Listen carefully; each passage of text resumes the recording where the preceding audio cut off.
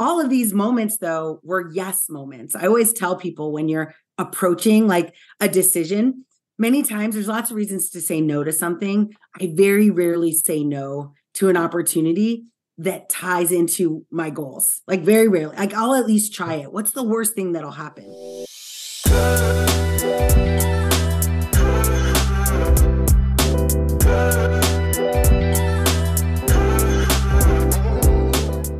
Welcome to the Search and Succeed podcast. I'm Rob Glass, managing partner of Hunston Partners. We are so fortunate to share many journeys with some exceptional people throughout their careers, people whom are thriving in their area of expertise. And on this podcast, we'll be chatting with them about how they perceive and strive for success within their industry and their life. I hope you enjoy.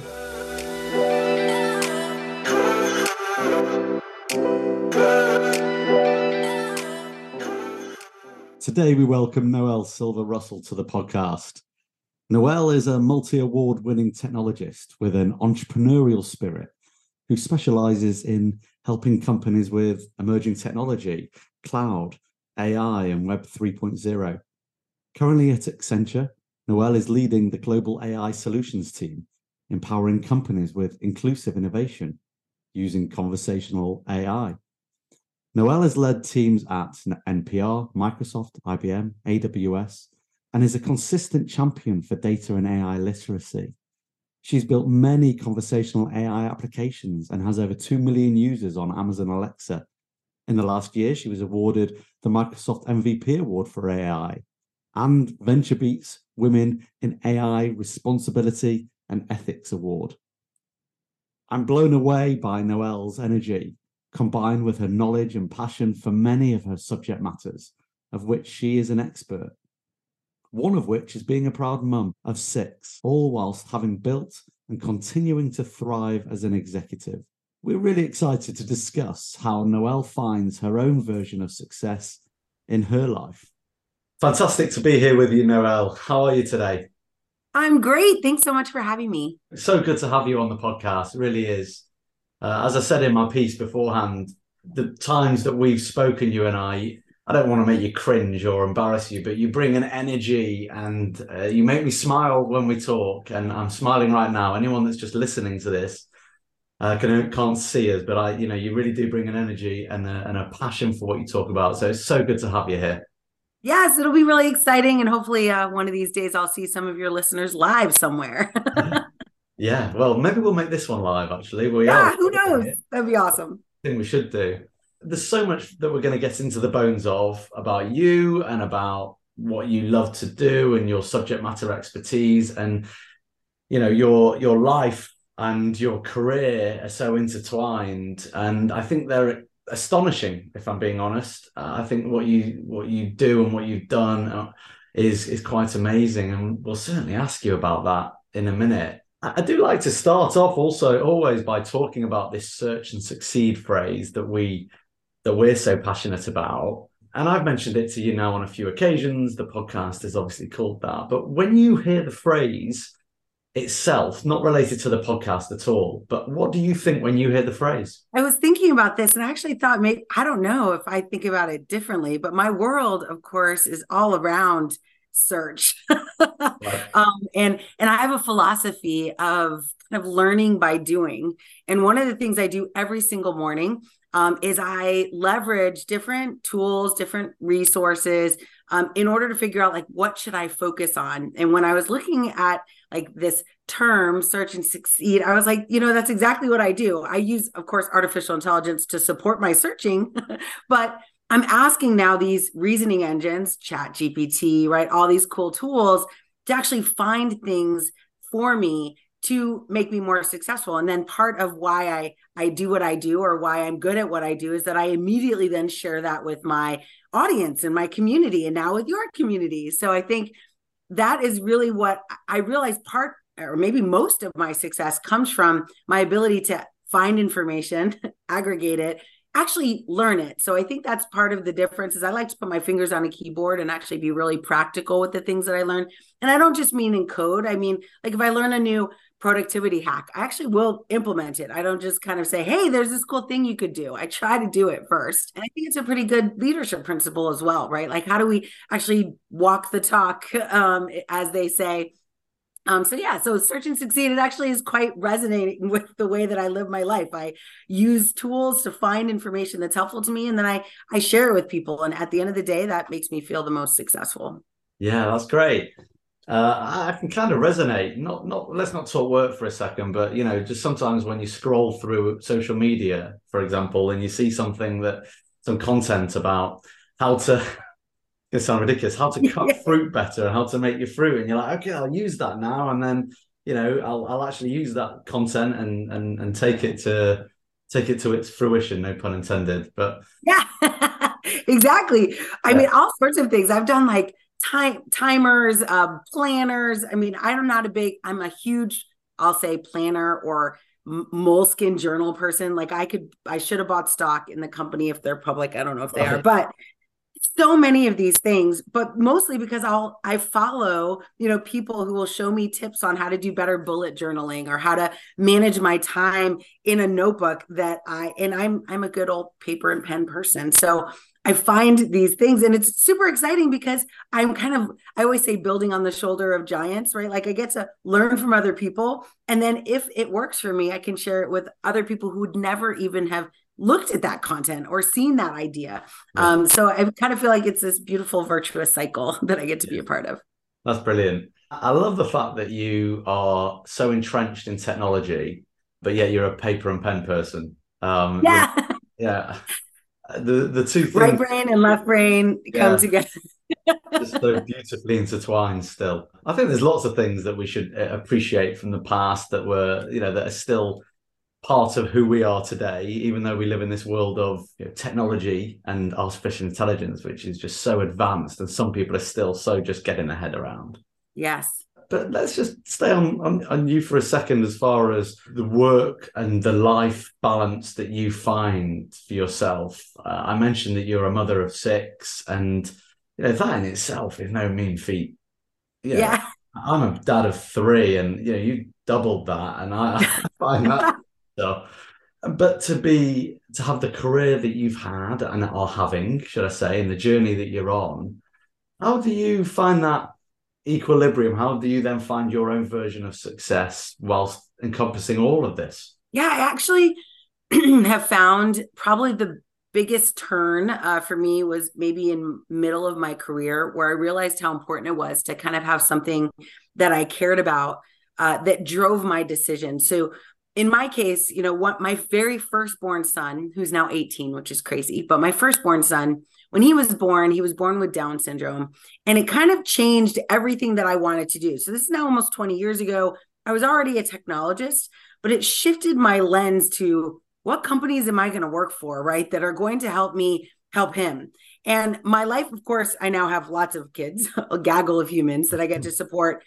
But one of the things I'm super grateful for having him first is because all of my kids now get the benefit, right, of all the things that I'm trying to do to help his life. I feel like every child should be treated with an individualized plan, and every child should have, very special, dedicated educational resources.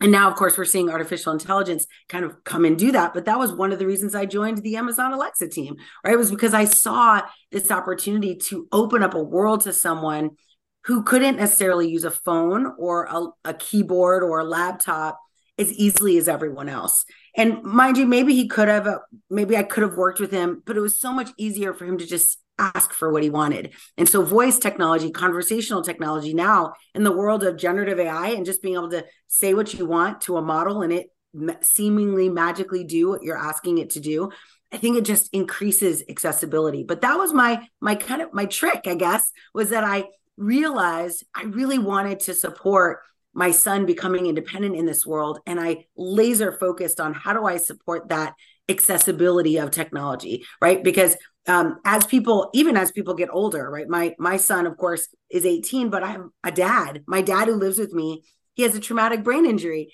And when that happened, he instantly could no longer use technology in the way that he had before. He could only use his voice for a long time. And I was like, all right, I'm starting to see a pattern here of things that I care about. And so you'll I always tell people, like, wear your heart on your sleeve. Companies, when they hire me, they know exactly what they're going to get, because I say, here's what I care about. Here's why I'm doing this work. Here's why I want to work with you or for you.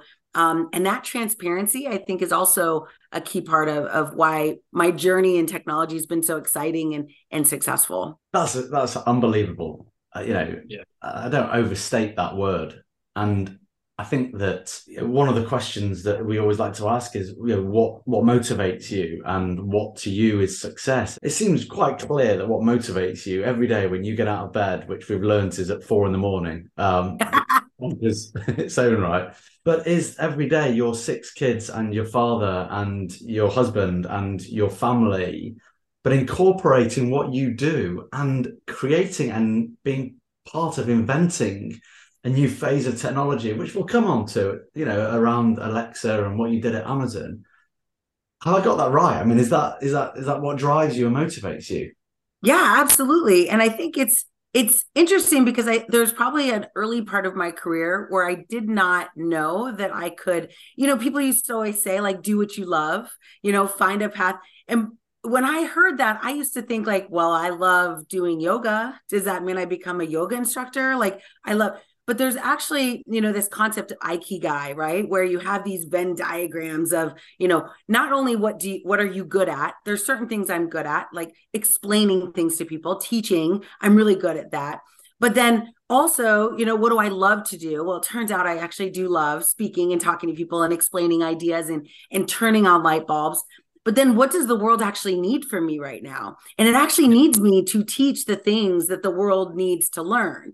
And that, I think, was the critical changing point, right? Was I could have definitely become an amazing yoga instructor. And maybe I will again one day do Right, that.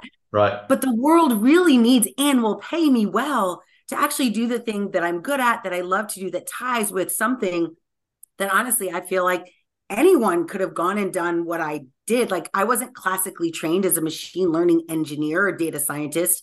I learned by doing. I learned by persistence and passion. And I always tell people, like, there are days where I cry over my dishes as a mom of 6, taking care of my dad, trying to be an executive in a big tech company. Like, sometimes it is too much. Yeah. But having this drive of, like, why am I doing this, always brings me back to that 4 o'clock in the morning where I get up and I'm like, today is the day. We're doing this. And I get up excited every day. I mean, there's not many times where, like, I always say joy comes in the morning, right? I think it's a biblical reference. But it's so true. If you mold, I think your personality, like, I didn't grow up that way. I didn't grow up thinking this. Like, I trained my mind, and there's a bit of mental discipline, I think, that comes with this. And we'll talk about this later, but there are practices that I do that are very hard intentionally. And I try to tell people that I mentor, I'm always telling them, like, Go on. do hard things on purpose so that when hard things happen, they seem easy. Like, intentionally hard things. So, like, I love hot yoga, Bikram yoga. It's terribly hard. People I take there are like, this is the hardest thing I've ever done.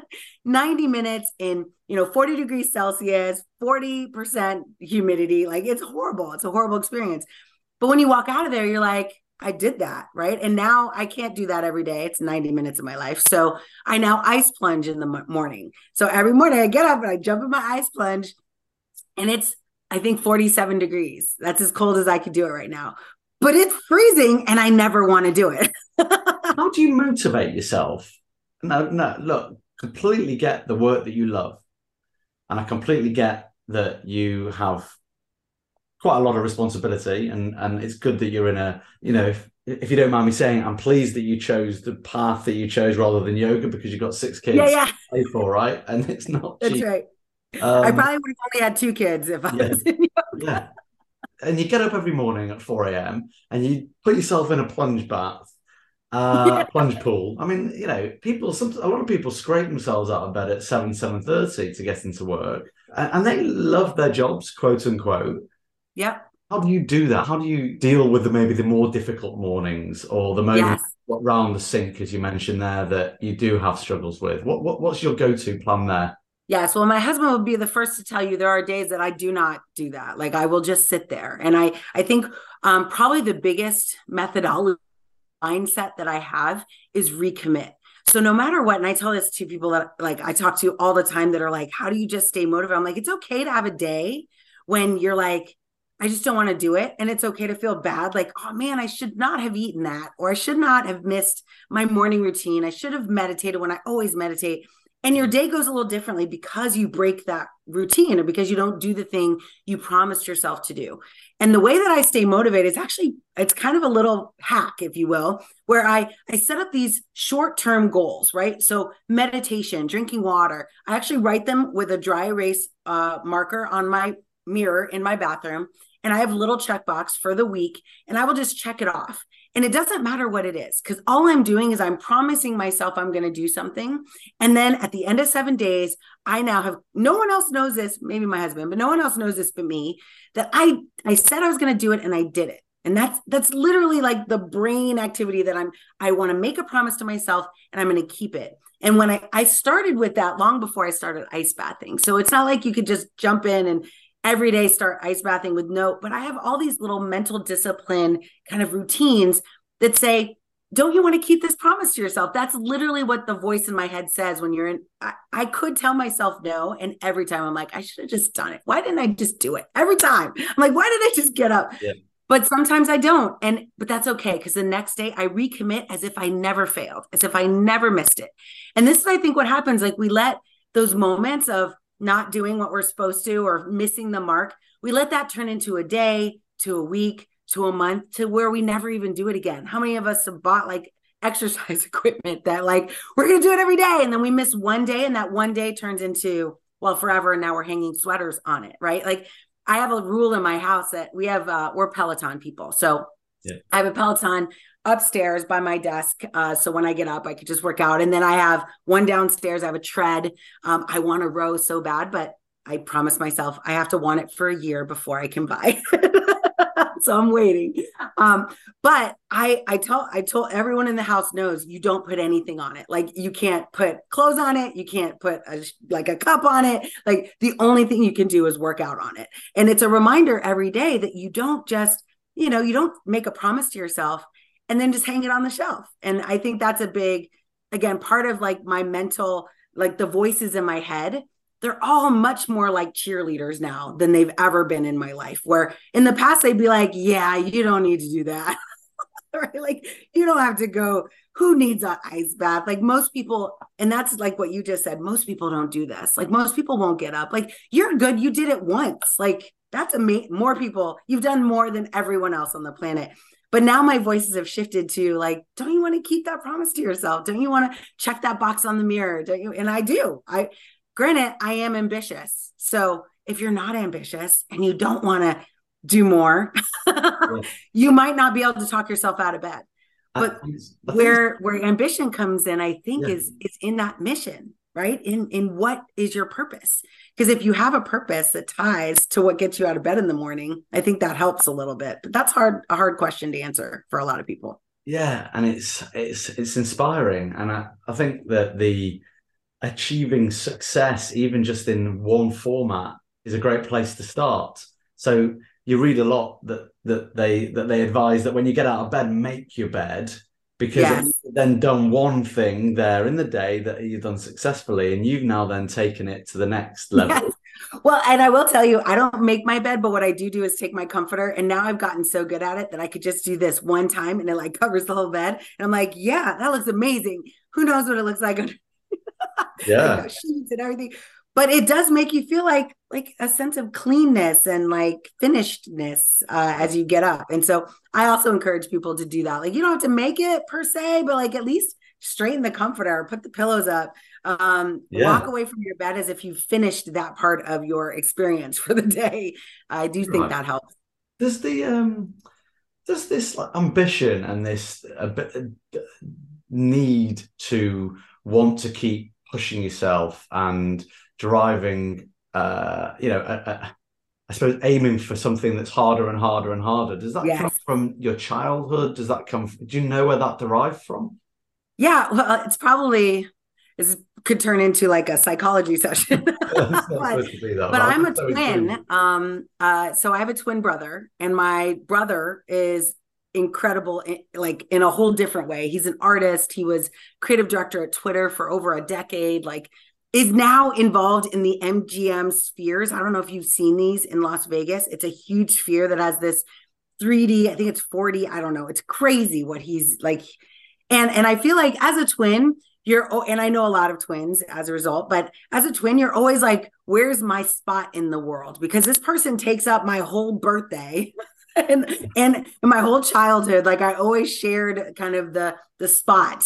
And so I took science on the back end. Like I would always be like, oh yeah, I work on this software, and no one would know what it was. I'm like, Bank of America? Yeah, everything it does, I do that stuff on the back. Like what makes it work? No one for decades until Alexa, no one knew what I did for a living. My brother was a creative director. So everything he did was art and games and graphics. And so I was like, so you could see what he did. Right. Right? Like, and so I feel like that pushed me at a very young age, 16. I remember being like, I need to get on a stage. I need to present. I need to like lead meditations at church. I need to like be in front because what I do is not visible. And even to this day, I'm very like drawn to teaching and learning. And the sad thing is that teaching is one of the lowest paid professions in the world, like in general. So I'm like, I'm going to build a training company. Lowest, like if you look at per capita, lowest amount of like money and resources are in these organizations. And I was like, this is terrible. Like I am like this hidden gem, which is why I got excited about marrying that idea to some of the biggest and best technologies, because now I can elevate the importance of education and tie it to something really valuable. And that connection was critical for me. But yeah, that was, I think from a young age, I kind of had to vie for my own position in the family. I wanted attention. And now looking back, I mean, everything I do. So somebody will be like, that's great. You did awesome. I've got a picture of in my head. For good or bad. For good or bad. I've got a picture in my head of you and your brother when you see each other on whenever. Yes. Instead of like giving each other a hug, you have a quick arm wrestle. See who wins. Yeah, but we're Hispanic, so we do it with our eyes. Oh, right. We're like, but yeah, very much so. Right.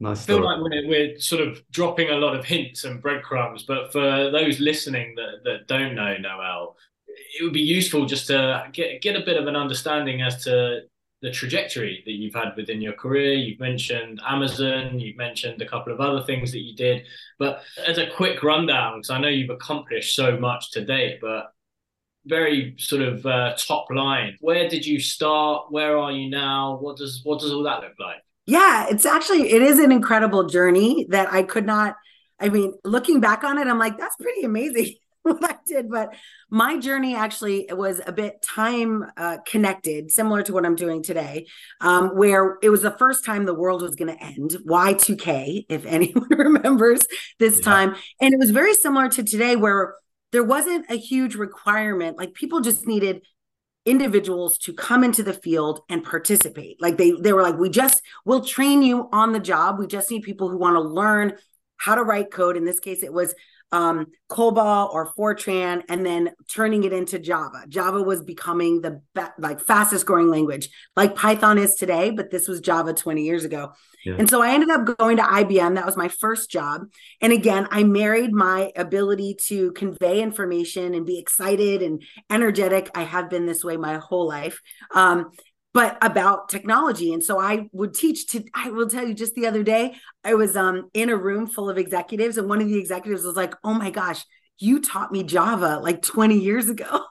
And I was like, yeah, it's amazing. So it was really cool. And he was a person of color, like African-American guy. It was so cool. I was so excited. I was so happy. I was like, and we both survived. Like we're both still in the game, which is another story altogether. But I started at IBM. I was actually there 12 years. I wrote a couple books. I was all about WebSphere Application Server, which is this middleware, super popular platform for IBM at the time.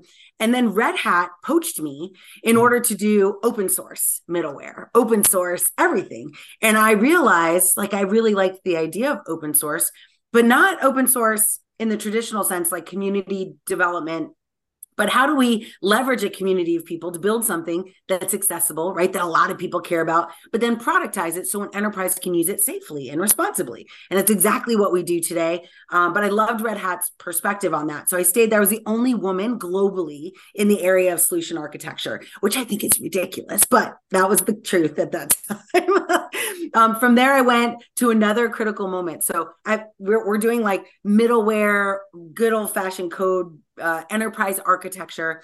I went from there to VMware. And at that time, VMware was looking at how do we provide cloud services or virtualization services, right? How do we help organizations break apart their big old machines and use more of it? And this was right before AWS became a thing, right? I was an early developer on the developer services that Amazon released. I remember the tiny little, it had 3 services, I think, when I first started using it. Now there's hundreds. But I started there right when virtualization was kind of taking, I don't know, getting some play. I was part of Pivotal Cloud Foundry's launch, which was a huge big data organization and company. And then Amazon picked me up, which maybe seems like, of course they would. But I went there to help launch their cloud platform, right? AWS. And I was training trainers. And this is when like my AI journey started. So 10 years ago this summer, which seems crazy, 10 years ago this summer, Amazon Alexa was born. Jeff Bezos sent out this really cool email and said, hey, who wants to join this party? We're starting a new thing. And I said yes, even though everyone around me was like, I don't know if you want to do that. But I was like, and here, I guess it ties back to what we talked about before. Like the reason I said yes was different than everyone else. Like everyone else around me was like, maybe that's cool. Or, oh, I just got promoted. I don't really want to move. I was like, my son can talk to tech with this. This is amazing. I am in, 100% in. So I jumped into that role and stayed there for 4 years, which is, I think 2 decades in Amazon time. And so I launched Amazon Alexa. I built over 100 applications in my first year. I have 2 million unique users of those skills right now. Like people are still calling on the applications I built for Alexa. And maybe we'll talk more about those. And then I ended up in Microsoft. So like you can see, I'm like IBM, Red Hat, which is ironic because they're now family. And then I went to Pivotal Cloud Foundry, which is like the big data world, onto AWS, Alexa. Now at Microsoft, I launched cognitive services as part of an amazing group of leaders there. We launched 17 research models into production over the course of a summer. It was crazy and super fun. And that led me to probably my most fun, maybe fangirl gig, which was National Public Radio. So I ended up at National Public Radio leading during the pandemic and the election year that we all try to forget, or maybe not all of us, but some of us try to forget. But we were really worried at that time about deep fakes. And so I joined NPR as part of I stand with the facts and I care about truth and how do we make sure technology doesn't obfuscate the truth. And so all of these moments, though, were yes moments. I always tell people when you're approaching like a decision, many times there's lots of reasons to say no to something. I very rarely say no to an opportunity that ties into my goals. Like very rarely, like I'll at least try it. What's the worst thing that'll happen? So yeah, that's my whirlwind tour in 2.5 minutes of my 25-year career. But thanks so much for asking, David. I think it's an amazing progression path, and when you talk to different people and see the twists and turns that they have within their career and the reason behind them, it can become even more interesting sometimes. And clearly, your passion for helping your son and people who are in a similar situation has led you into the world of AI, which is obviously now a booming part of technology. Just a quick pause to the podcast to share with you a charity very close to our hearts, Prevent Breast Cancer, who are just incredibly passionate about stopping the disease before it starts. Prevent Breast Cancer promote healthier lifestyles, screening and early diagnosis. They make sure 100% of their research funding is focused on preventing breast cancer for future generations. They're the only UK charity entirely dedicated to the prediction and prevention of breast cancer. They're right at the front line in the fight against the disease, and we are right behind them. just on Alexa and conversational AI in general, I guess give us a quick explanation of its progression path since Alexa came about, where it's at now, how the everyday person's using it, how your clients are utilizing it. My kids ask Alexa for the time and the weather Yeah. every. Oh, we have over 100 Alexa devices, or I should say voice enabled devices. They're not all Alexas, but they're all voice enabled, all connected, in order to provide this contextual experience wherever, anywhere you are. You can either add things to a shopping cart, play your favorite music, do a timer. Oftentimes our kids, I mean, I don't know if you remember, I know when my kids were younger, before we had this, my older kids were younger. I would have to facilitate this turn taking, right? I'd be like, no, it's not your turn. Now it's your turn. And now Alexa does this for us, right? Where they will set a timer and be like, you can play that game for 5 minutes and then it's my turn. And I love it. Like, it's completely giving them autonomy in human connection and human interaction, and figuring things out on their own, which I think is amazing.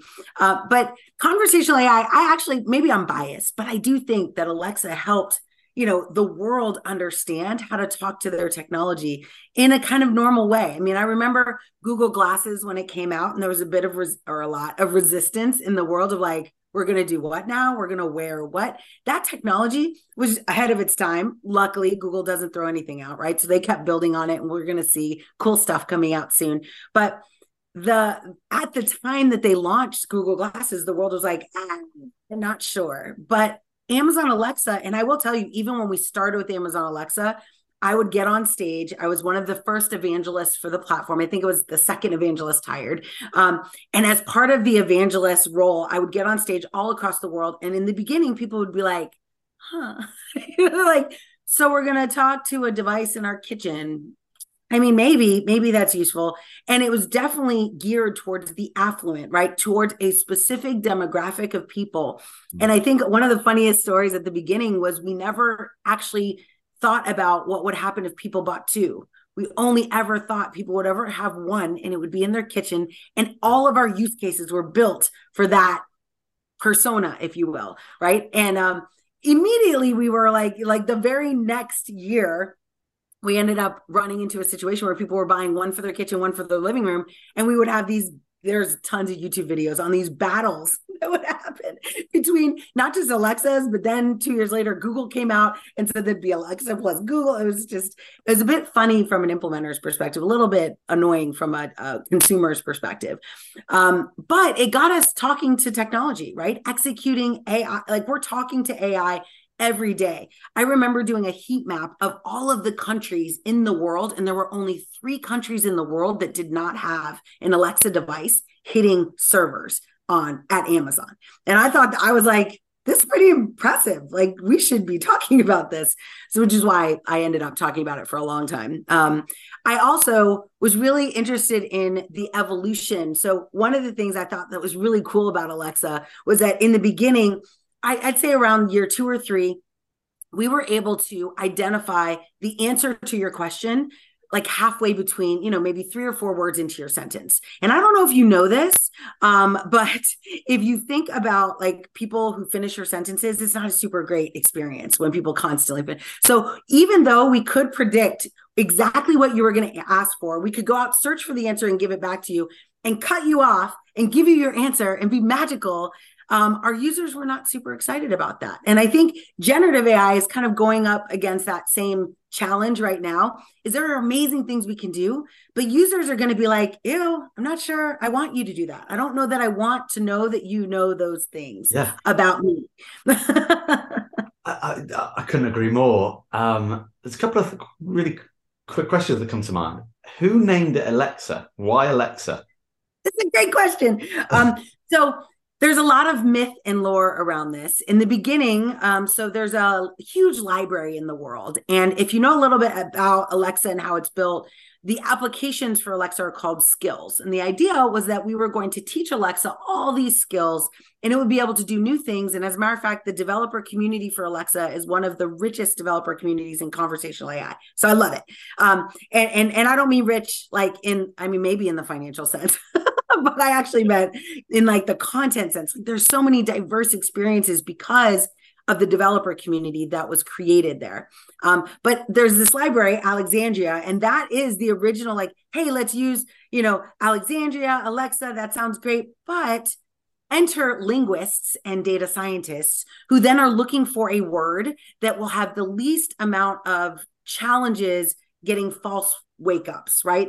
It didn't actually end up solving this problem, but it reduced it significantly in the consonant, vowel, consonant kind of coordination, right? So the lexicon and the word organization of the word Alexa made it much, and I be careful I don't trigger my own devices, but makes it much easier, right, for that device to not accidentally wake up and listen to you. We still have that happen even to this day. It actually, I think, is probably worse today than it was at the beginning. But now we have lots of other wake words, which is what that's called. But that was the original idea. Jeff Bezos wanted to make sure we all realize like this is meant to be a library of knowledge that keeps growing and building. And I liked that idea. And then, of course, the data scientists are like, no, actually, it has nothing to do with that story. It's just because it's a good word. No, But I think it's definitely both. It's definitely both. I imagine that there has been far fewer girls named Alexa in the last 10 years. In the same way that my sister is called Karen, and I don't think there's many Karens anymore. Yes, so sad. Like we're gonna have to wait a whole generation for people to forget. Yeah. Maybe more than one. Yeah, it's kind of sad. As a matter of fact, there's a whole group of women actually who reached out to me who have daughters that have this name, and their daughters were like in first and second grade in 2016, which was one of the most popular years that Alexa was born. And it was really unfortunate because they came up to me and they're like, why would you name a device after a person? Why would you do that? And I was like, I'm just the messenger. I don't know. But I got very interested in the use case because I was like, well, like really what difference does it make? There's lots of products that have human names. There's not a lot of products that are products you talk to, that you call to, and that you actually command. And what I found out was the experience for these young girls is that they were getting bullied in school. They were getting like things knocked off their desk, knocked out of their hands, and they were being commanded to pick things up. Like, Alexa, pick up your books. Alexa, go to the bathroom. Alexa, go to the playground. To the point where the kids would come home. And I'll tell you, I've had this experience when a kid comes home and says, I want to change my name. And you're like, but I gave you that name. First, you go through all the stages of grief. Like, wait a second. No, I gave you that name. That's my name. Now I'm angry. But then you get sad about like, what must an experience be like to ask for your name to be changed? A name that you grew up with. Like it's horrible. And it's one of the inclusive engineering practices I think about is how do we think about those kinds of things? Like it was out of our realm of conception that people would ever get hurt by, like a name of a device. If we had asked those people, maybe we would have uncovered that. Who knows? I'm trying to put myself in the room when Alexa was born and the thinking behind it. And obviously the element of talking to technology is amazing, but then obviously that human impact and the person's name. I mean, I listen to my kids talking to Alexa in a pretty rude way, right? Yes. Whereas if it was a human, I'd be saying, you can't talk to someone like that. Yeah. And Alexa gets shouted at in our house. Yes. She doesn't listen to us. I'm like, Alexa, and I'm shouting, and there's no pleases, no thank yous. No. There was a whole press cycle. Someone wrote an article saying that, and I can't quote it because it used a bad word, but it was like, Alexa's turning my kids into jerks, we'll say. And we as a team took it to heart. And actually someone on the team, a data scientist, went in and added please and thank you. Because the worst part about it was it would break if you said please. Like it's bad enough that we don't say it. But even if you tried to say it, if I told my kids, please say please and thank you when you talk to Alexa, like you would a human, like be nice. It would break. Like it would literally not answer the question if you added that. So I thought it was an interesting part of reality for data science projects like this is that it came down to a very individual person saying, I'm going to change this. And that change impacted 100 million users, right? Like there are individuals, people like me, fingers on a keyboard, building stuff that impacts 100 million households. Like that seems like a lot of impact for an individual. And there weren't a lot of guardrails at that point, right? We weren't even sure what we were doing was going to work. Like there was no precedent for that technology. And so that's why today, when I talk about AI, I always say, don't think about the persona you want to create this for. You have to think big. You have to set your intention wide, because I never thought about Alexa. Oh, I shouldn't say that. I thought about Alexa in the classroom, but no one else did. I thought about Alexa as a mom, as a caregiver. I thought about it for the elderly, but everyone around me was like, we should build a workout app. We should build a timer. We should build a music selection. We should build sleep sounds, which is one of the most popular skills on Alexa today. But like, who's the mom in the room? Who's the cat owner? Who's the dog owner? Who's I always say, like, you got to have this inclusive symphony of people building this technology. Otherwise, when you go to production, the people who aren't served will be upset, or worse, you'll actually hurt them. Like, you'll actually infringe on their ability to use that technology to help their lives be better. And no data scientist wants that. But we're so far from the user that we have no idea the impact of the choices that we make every day. Yeah. And one of the questions we wanted to ask you was around, if we think that Amazon was creating Alexa, which to the person on the street, that was like groundbreaking and amazing. Yes. And I'm curious as to how far ahead the hyperscalers are, these companies are, when it comes to the next phase technology, but also the voice side of things, which you're a big passionate fan of, clearly. Yes. What is conversational AI going to look like? What is it today? We know what Alexa is. We know, we're all a bit conscious that our phones and Alexa are listening to us when we're talking. Yes. What is the long-term positives and negatives of conversational AI? There's two different lenses here. One, of course, is around privacy, and we have some challenges around privacy, especially as we move into web apps or mobile apps that have access to our phones, which I always tell people, if you're worried about Alexa, like, you should be much more worried about this. Alexa is not telling Instagram that you just had a conversation and then adding ads to your phone. Have you seen the Black Mirror episode? Oh gosh, I try not to. It's a little too close to home for me. But I have to let my husband see it, because I'm like, I always reference Black Mirror, like in my keynotes. I'm like, I'm going to go Black Mirror for a second, because you should be there for a minute. Yeah. Before I come back and talk about the good stuff. And many people don't even, I'm glad though. It's a scary, scary series. But it's entirely possible, which is why I can't watch it. Like, and going back to what I just mentioned about the data scientists, like it's in the hands of individual creators. Like, there is no, huge like consortium of companies that are like, wow, we should make sure we don't hurt people. Wow, we should make sure we don't build the Terminator. Like, there is this small group of people called AI ethicists that are screaming really loud, like, hey, we should be careful with this.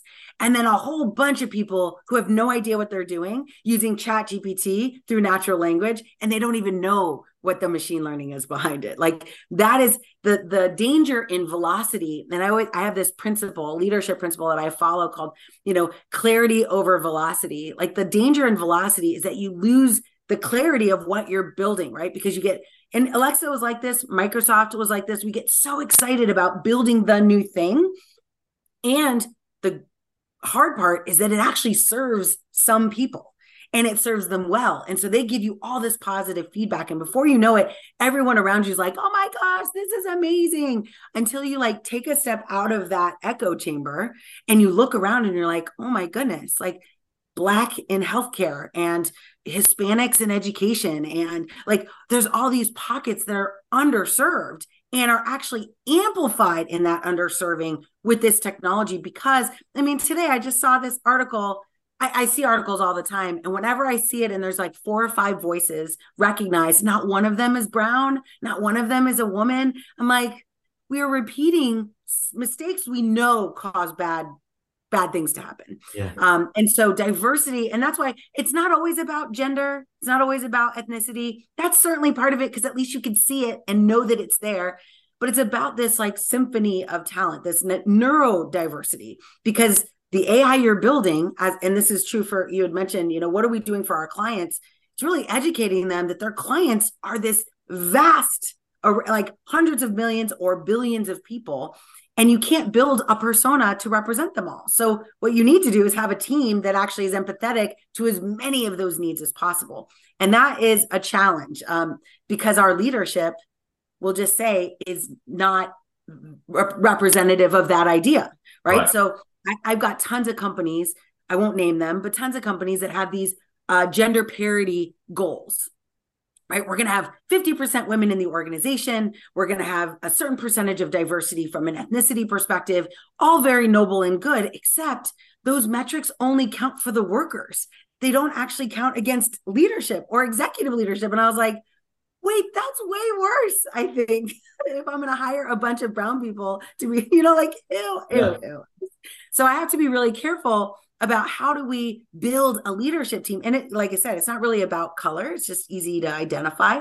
It's more about leaders that care to listen to the moms in the room, right? To the doctors in the room, to the people who didn't graduate from high school, to the people that graduated from Ivy League. Like, all of us will build an AI solution that serves a different demographic, and you need all of them today. Like, that is a critical part, I think, of what makes a successful AI project. We talk about conversational AI, generative AI, and the main thing that we know right now today that it's not doing is the critical thinking side of things. Yes. And the creativity side of things. And people from different backgrounds, whether it's racial backgrounds, gender background, whatever it may be, bring different thinking to the table. Yes. And that's what really allows us to sort of have that diverse thought process and diverse creativity doing whatever it is you may do. I think it's really interesting that you talk about diversity in general, because I think earlier you said VMware, you were the only female in the architecture. Oh, at Red Hat. Yeah, Red Hat. I was the only female solution architect. And this was like in the 2000s. Like, we're not talking about the 1900s. Exactly. How have you seen that evolve over the past 20 years, 15 years? So I'm extremely frustrated by it. I haven't seen it evolve at all. But the good news is that there's some data that shows our pipeline is better. So a lot of like younger kids are seeing themselves, because there are representatives that are, public, that are saying, hey, if you look like me, you can do this work, which is literally as simple as the message needs to be. So our pipeline is getting better. But here's the unfortunate part, and this has not changed, is that if you don't look like everyone else, you have to work a little bit and sometimes a lot harder to be seen as the same. I will often tell a group of diverse people that they'll have to work twice as hard to keep their seat at the table. And I see this all the time. Like, when I look at people, generally that are underrepresented, like, to a majority holder, right, in a majority voice in the room, they might get one certification. An underrepresented person would need to get 3 or 5 in order to just stand kind of at that same level, get the same recognition, get brought into the same meetings, get advocated in the same way. Like, I am over the top. I've done so much ridiculously more than most of my peers. And I'm just barely at the table. Like, I'm barely able to, it takes me a long time to build trust. And it's not because of me. It's just because of systemic bias. And so I think there's a big issue. It hasn't gotten better. I think my hope is that we can get more leaders, because here's what happens. A woman will get into a project, realize that it's not fair, that she has to work harder to get the same level of recognition and promotion than her peers, and she's going to quit. And that's what happens. Like, right now, people just quit. And I don't know if you remember, like, quiet quitting and the Great Resignation. Like, a bunch of those were women going, yeah, I don't have to do this. Like, why do I have to work harder?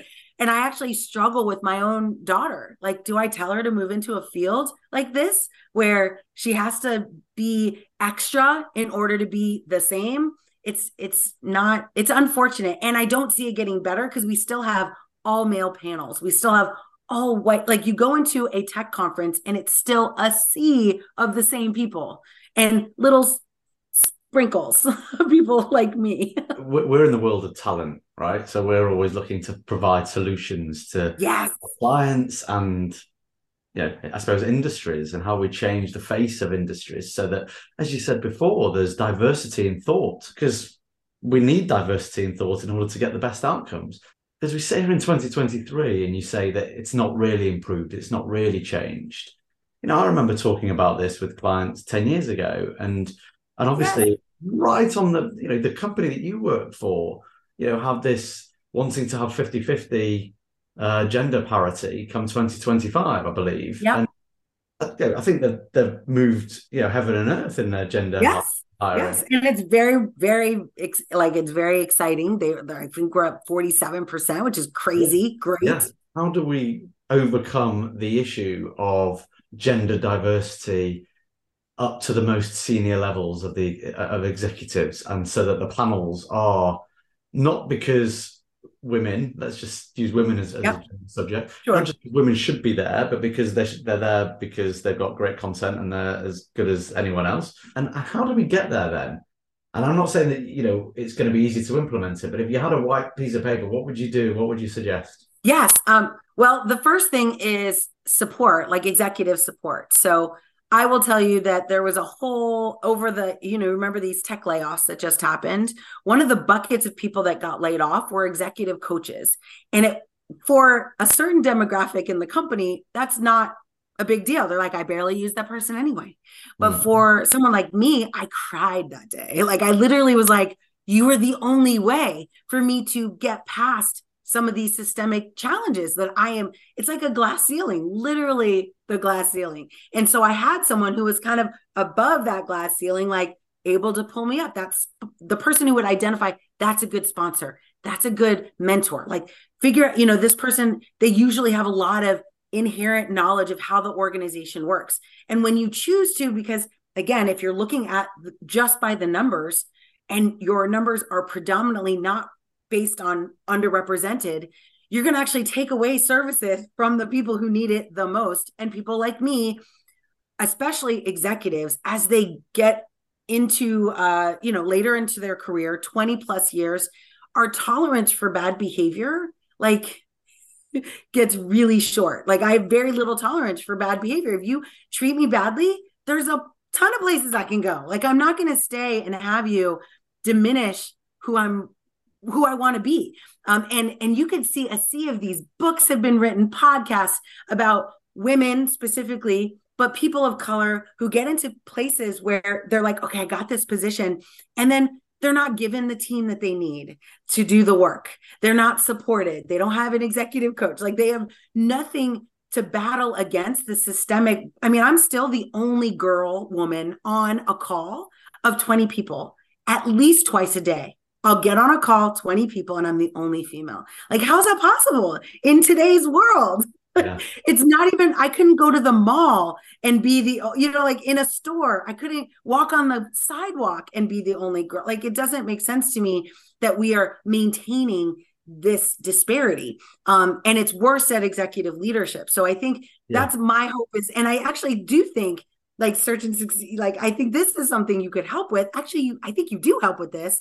You just didn't help. You weren't my person. But providing that executive coaching, right? Providing someone to talk to when you are witnessing bad behavior to walk you back from the ledge. Because something I was told a long time ago, which is definitely true, is that when women specifically, but underrepresented in general, when we experience something bad, we paint the entire organization with that color. We're like, the whole place is bad.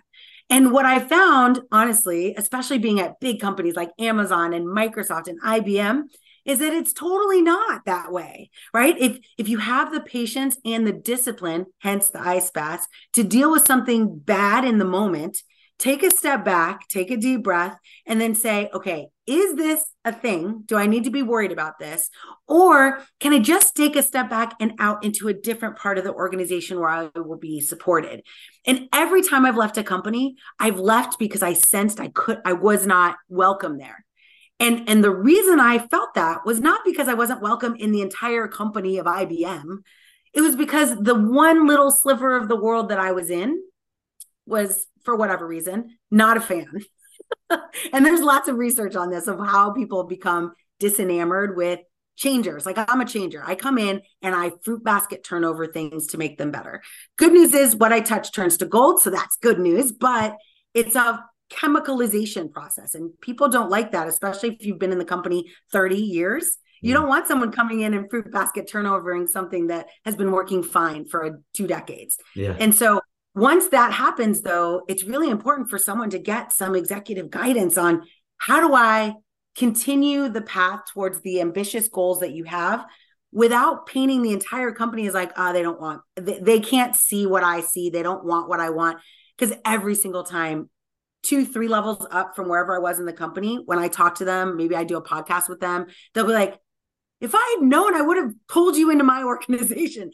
Every company I've left, I've had people be like, why didn't you tell me? Why didn't you come to me? I'm like, and maybe that's the other part, is that we ultimately feel very alone. It's very lonely being the only woman. It's also very lonely being the only brown woman. And goodness, if you are, have a different way of identifying, like LGTB, whatever that is, LGBTQ, right? And I have 2 transgender children. Like, if you are in this space, like, and you check a bunch of these boxes, the world becomes very hard by yourself.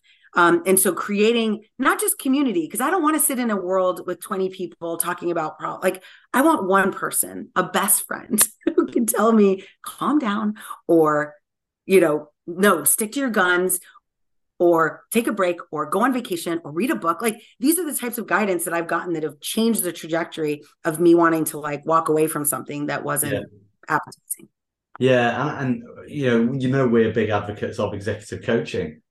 Not just when you're joining, and it works at any moment, right? And I think that it goes back a little bit to that standing around the sink doing your dishes, getting actually a little bit frustrated, because we are humans. And even though we're in positions of significant influence and power and responsibility, we have our human side to us where we can't see the wood for the trees, or where, yes, exactly, just need that little bit of guidance or coaching. It just kind of helps us overcome some of those moments. And I've spoken to, especially when they're not your HR person, right? Because that's the solution that many of us are given, is like, well, here's your HR business partner, they will coach you. And it's, as you mentioned, totally different dynamic. And you don't, like, it ends up not being as helpful as I think organizations think. Yeah, I mean, you can see my face. People who are listening can't, because I talk all the time about external executive coaching is how you get the best out of your people. And you're a leader, Noelle. I can only imagine an exceptional leader, because you're so people focused. And I imagine that if you were to advise anyone that works for you, if you were able to have support or coaching, that it would probably have that external element. How do you find leading in 2023, and the generation that's coming through, the next generation of leaders, but that are a different generation to mine and the previous generations as well? Yes, I think it's a really exciting time, because my philosophy, which kind of was abrasive to the generations that came before me, this learning by doing, tinkering, playing around, pressing buttons that you don't know what will happen when you press them, right? The generation before me was the one that said, oh, it's if it's a red button, don't press it. Like, we don't know what happens, but definitely don't press it. And I feel like, I was the generation of like, I mean, what would happen if we press it? We should at least think about pressing it. And now we've got this collection of generations that are like, just press it, see what happens. Ejector seat. Yes. And I think that that's a good balance, right? And I actually do, we were talking about neurodiversity. I also think, like, gender, age, like, it's a complete symphony. I want people who are like, don't press that button, because they cause me to, I'm a mover, I'm a button presser. Like, I will just do it and see what happens after. But I do appreciate those people that will cause me to pause, right? There was a book recently called Slow Thinking and Fast Thinking, or something like that. And it was talking about how important it is to have those people that are the planners and the Excel spreadsheet writers for their vacation, and, like, those organizers, as well as those people that think fast and just build and do. But together, right? I mean, it's literally like the COO plus the CEO, right? Or CTO or whatever. But that combination of skills is critical. So I always tell, like, young people, I think they're excited to see a leader like myself, because it gives them license to be creative, to bring we've been talking about this for decades, bring your authentic self to work. I never say those words to someone, because I want to demonstrate it, right? I want to be like, no, look, like, sometimes I wear hoodies, sometimes I wear stilettos, and sometimes I wear Converse sneakers. And it doesn't actually matter. Like there's no dictation of who I have to be. I remember as a young person working at IBM, I code switched. I changed everything about me. I put my hair in a bun. I wore these fake glasses and I taught older people like twice my age how to build job applications. And luckily one of them is an executive today. So I feel like I'm a success. But the challenge with that is that I lost myself in trying to fit in and trying to be what they needed me to be in order to hear what I had to say. And I think younger, a generation that's coming in, these newer leaders are looking for a reason to just be themselves because they have good ideas that they can practice, that they can fail fast. And now I even think we can fail fast and not break things. Like I think I was probably of the generation of like, oh yeah, press the button, see what happens. Maybe it breaks. Oh well, right. Like the Mark Zuckerberg and the, like all of these IT leaders were very innovative, but almost at all costs, right? And I think we have a socially minded set of leaders that are coming into the world that give me hope that we're, yes, going to be the ones that press the button, but we're also going to be thoughtful and intentional and mindful. We're going to worry about consequences. We're going to be accountable. And I think it's a good evolution, right? From don't press the button at all to, hey, we should be intentional about it to, hey, let's press it and be intentional. Like, I think it's good news for good us. Balance. Yes, a good balance. Exactly. Good balance for sure of be calculated, let's think about the consequences, but express yourself, express yourself in the way that you need to be. I imagine there's plenty of people that work for organizations and that perhaps get maybe institutionalized a little bit or feel like they can't express themselves just because their peers down the corridors don't. And what might they miss? What might be missing from their output potentially? I mean, absolutely. I think there's a lot to be said about that. And I would maybe only add one thing that I think is interesting. It's a philosophy that I have, which is to be the most positive person in the room. And that allows me to, especially younger people, right? Being positive as opposed to critical or even just neutral gives you the ability for you to gain like interest, excitement, right? Being positive, energetic.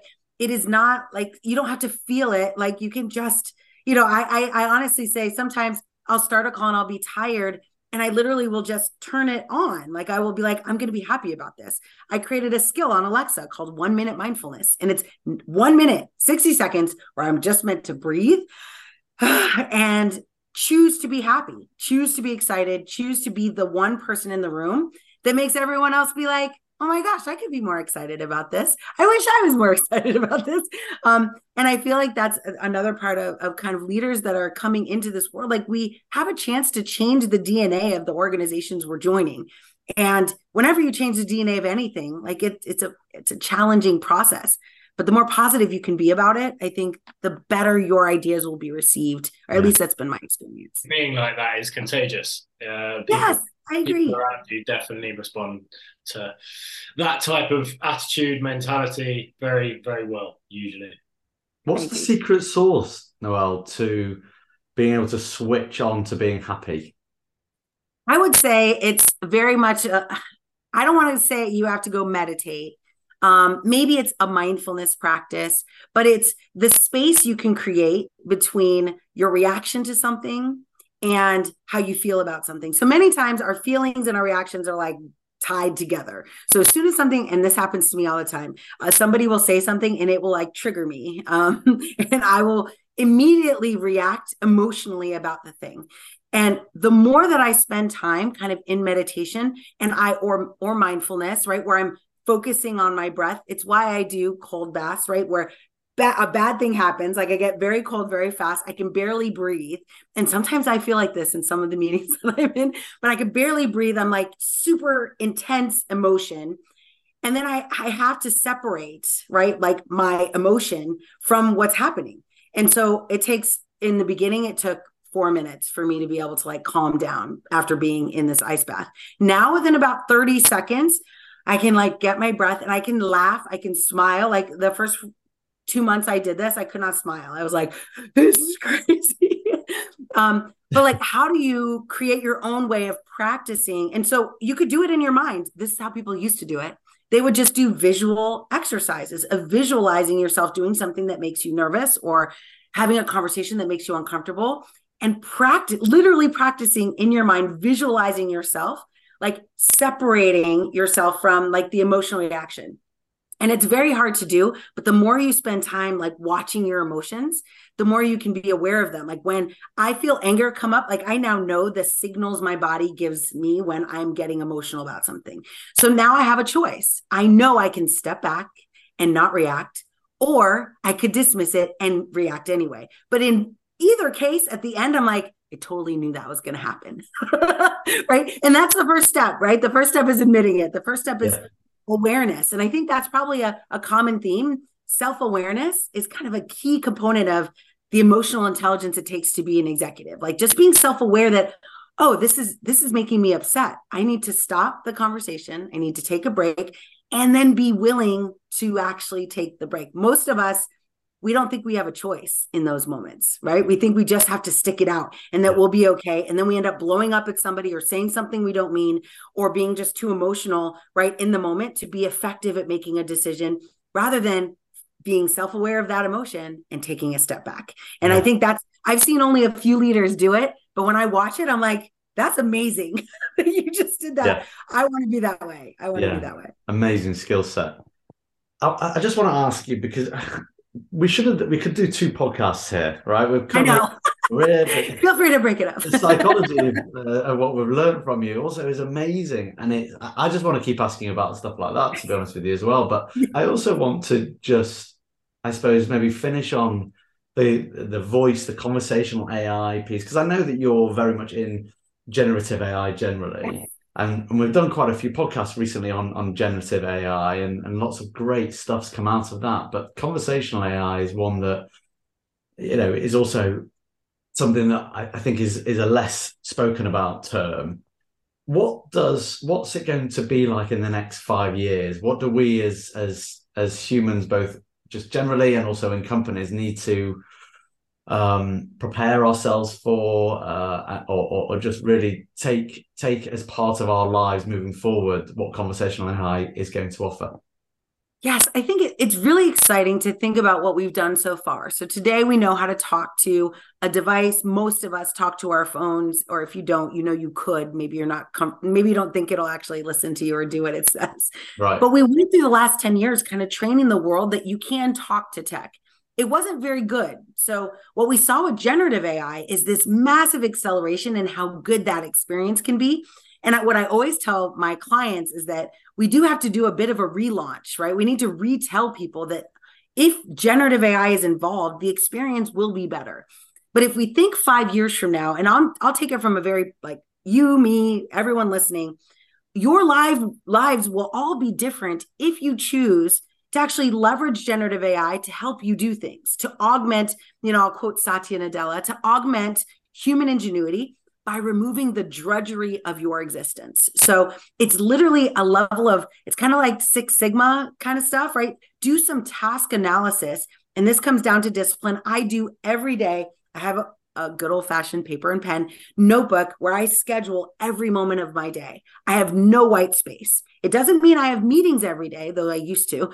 It means, though, every moment is accounted for in my day. So I always say I control my time. I don't manage my time. And in doing that, though, now I've got this bucketed list of stuff I'm going to do all day. How can I, 5 years from now, we will have the ability to create tens, hundreds, thousands of little virtual humans, right? Little agents that can go out and do tasks for us. Anything from booking travel, finding childcare, booking the nanny we already know, confirming our pest control, like all these things that we can programmatically. It's kind of like my 100 voice devices in my house. The challenge is not to buy the devices, right? It's not to get access to GPT. That's the easy part. It's how do you orchestrate your life in order to make your life actually better as a result of this technology? So looking at ways, and you had mentioned this earlier, the vernacular that each one of us uses in our day is very different. Like I talk a lot of tech, honestly. But I talk a lot of tech. But my brother, he's an artist. So the words he uses are very different than the words I use. And so when he talks to a GPT model, it hears differently than what the model hears when I speak or when I type it in. And so think about your role. If you're a marketer or a CMO, right? If you're a operations person, if you're worried about IT ops or DevOps, if you're in the legal function, if you're in finance, like it doesn't matter. The vernacular you use is how you're going to train these agents in the future. And you're going to train a bunch of little bots to say, what do I do every day? Okay, every morning for me right now, I go through my schedule. My schedule is distributed across at least 4 calendars because I have a big family and I care about everybody. So right now, not all 4 of those calendars are easily accessible because they don't have third-party API, blah, blah, blah. Like it's hard for them to talk. But generative AI now can go out, grab that information, copy it into a local area, right? Generate a report for me every day that fuels what I do. I don't do this today, but I know the technology is there. And actually that goes to maybe the final point, which is the technology is there. Like you can do anything any task you're currently doing, you can likely ask an AI agent to assist or augment you in that task. Because there's parts of every task that is time consuming and kind of mind numbing and not super exciting. So how do you think about your tasks every day and then just pick one and start like learning by doing? Go play around with GPT. The cool thing about generative AI is that it is a learning model. It learns by you using it. So the best thing you can do is start practicing. Don't use, your credit card information or private information, but think about how could I leverage this in order to make my life better. With marketers, we just, HBR, Harvard Business Review, just launched the results of a study that marketers get a 40% increase in productivity, not because it's going to generate content for them, but because it generates ideas that give them better ideas. And that was like, David, what you were saying, like we want to take what we are, like our creativity in our mind is like nothing that we can replicate in AI. However, to trigger our mind, to get those synapses, firing, getting ideas has actually proven now to generate more ideas, more high quality ideas, and get us into a mind space where we build better stuff. And so I think all of us moving in that direction and understanding how we use this technology to do that is probably really great. I think it's a great thing for everybody. Yeah, I agree. And it just gets you thinking, where are we gonna, in Rob's question, asking what it's gonna be like in 5 years' time, where are we gonna use it? What parts of our lives, what tasks is it going to be able to take over for us? I mean, I'm thinking that this evening I have to go out for a run. Can I get my AI bot to go out and do that for me? I wish that was the case. Yeah, they do have the EMS things, right? So you could simulate a run on your body with electronic pulses controlled by an AI system. Wow. That's not to blow your mind or anything. But no, go for a run. Go for a run. Yeah, go for a run. Certainly set up some sort of diary or calendar to make sure that you do go for all that run. And give you a good reward when you get back, right? This has been awesome. Such a great conversation. And what I've loved about it is that you are someone who is so right at the coalface of technology and you love it, right? And you can see and explain so well how you combine technology with the other love of your life, which is your family. And it's so clear to see. And you've shared so many great things about how you teach technology to do things, but also how you teach yourself to do things and the self-discipline that you have. And you've taught us so much about, how to be self-disciplined and how to be as an executive whilst running a family. And there's no doubt we could have carried on talking for another hour, Noelle. And I really hope that you come and do this with us again, because super fun. When I get my next new thing that I do, actually, I do have a book I'm writing now. So when I publish the book, we'll have to talk again. And it's all of my little life hacks that I've learned over the years. Plug it. Is it ready to be plugged? Can you share with us? Yeah. It's Pact Publishing, and it's basically, I think it's called Becoming Successful with Generative AI, Empowering Success with Generative AI. So I'll give you the reference to it so you can add it to the show notes, but it's not launched yet. It should hopefully go on preview in order to pre-order or whatever in about a week. So Pretty Amazing. exciting. I've never been disciplined enough to write a book. So And I'm like, here we go. We're doing this. wow, I mean, you've got so much spare time on your hands. I'm I not know, right? Like should have written I'm four hoping books. it's going to be a bit meditative. That's what I'm telling myself. It's all about what you say to yourself. I think that's yeah, again, amazing. And we wish you every success with that Thank book. I'm you. sure it's going to be brilliant. I can't wait to read it, probably listen to it. I'm a bit more of an audio book person. Whilst Yes, yes. You can guarantee that I will be recording it. yeah, yeah, you've got to And read then, it, Noel. oh, and we also have the new LinkedIn course. I don't know if you've seen it yet, but we launched a Microsoft Career Essentials in Generative AI, and I Yeah. am in the reasoning engine course. So Right. it's super exciting. My last course had 3.2 million learners. So we're on I think we've got 15,000 right now. So come on in, take a look. I mean, we didn't even get into talking about the Microsoft and the MVP and I know. I, I So much want stuff, but we'll yeah, see. I wanted to ask you some other things as well. So we will definitely do this again because you're so much fun. And thanks so much indeed. Wish you every success in life, in work, with your book, with your family, and everything. Thanks so much, Noel. Thanks for having me. Thank you for listening to the Search and Succeed podcast. Please subscribe and follow us on Instagram, Twitter, and LinkedIn. We'll see you on the next one.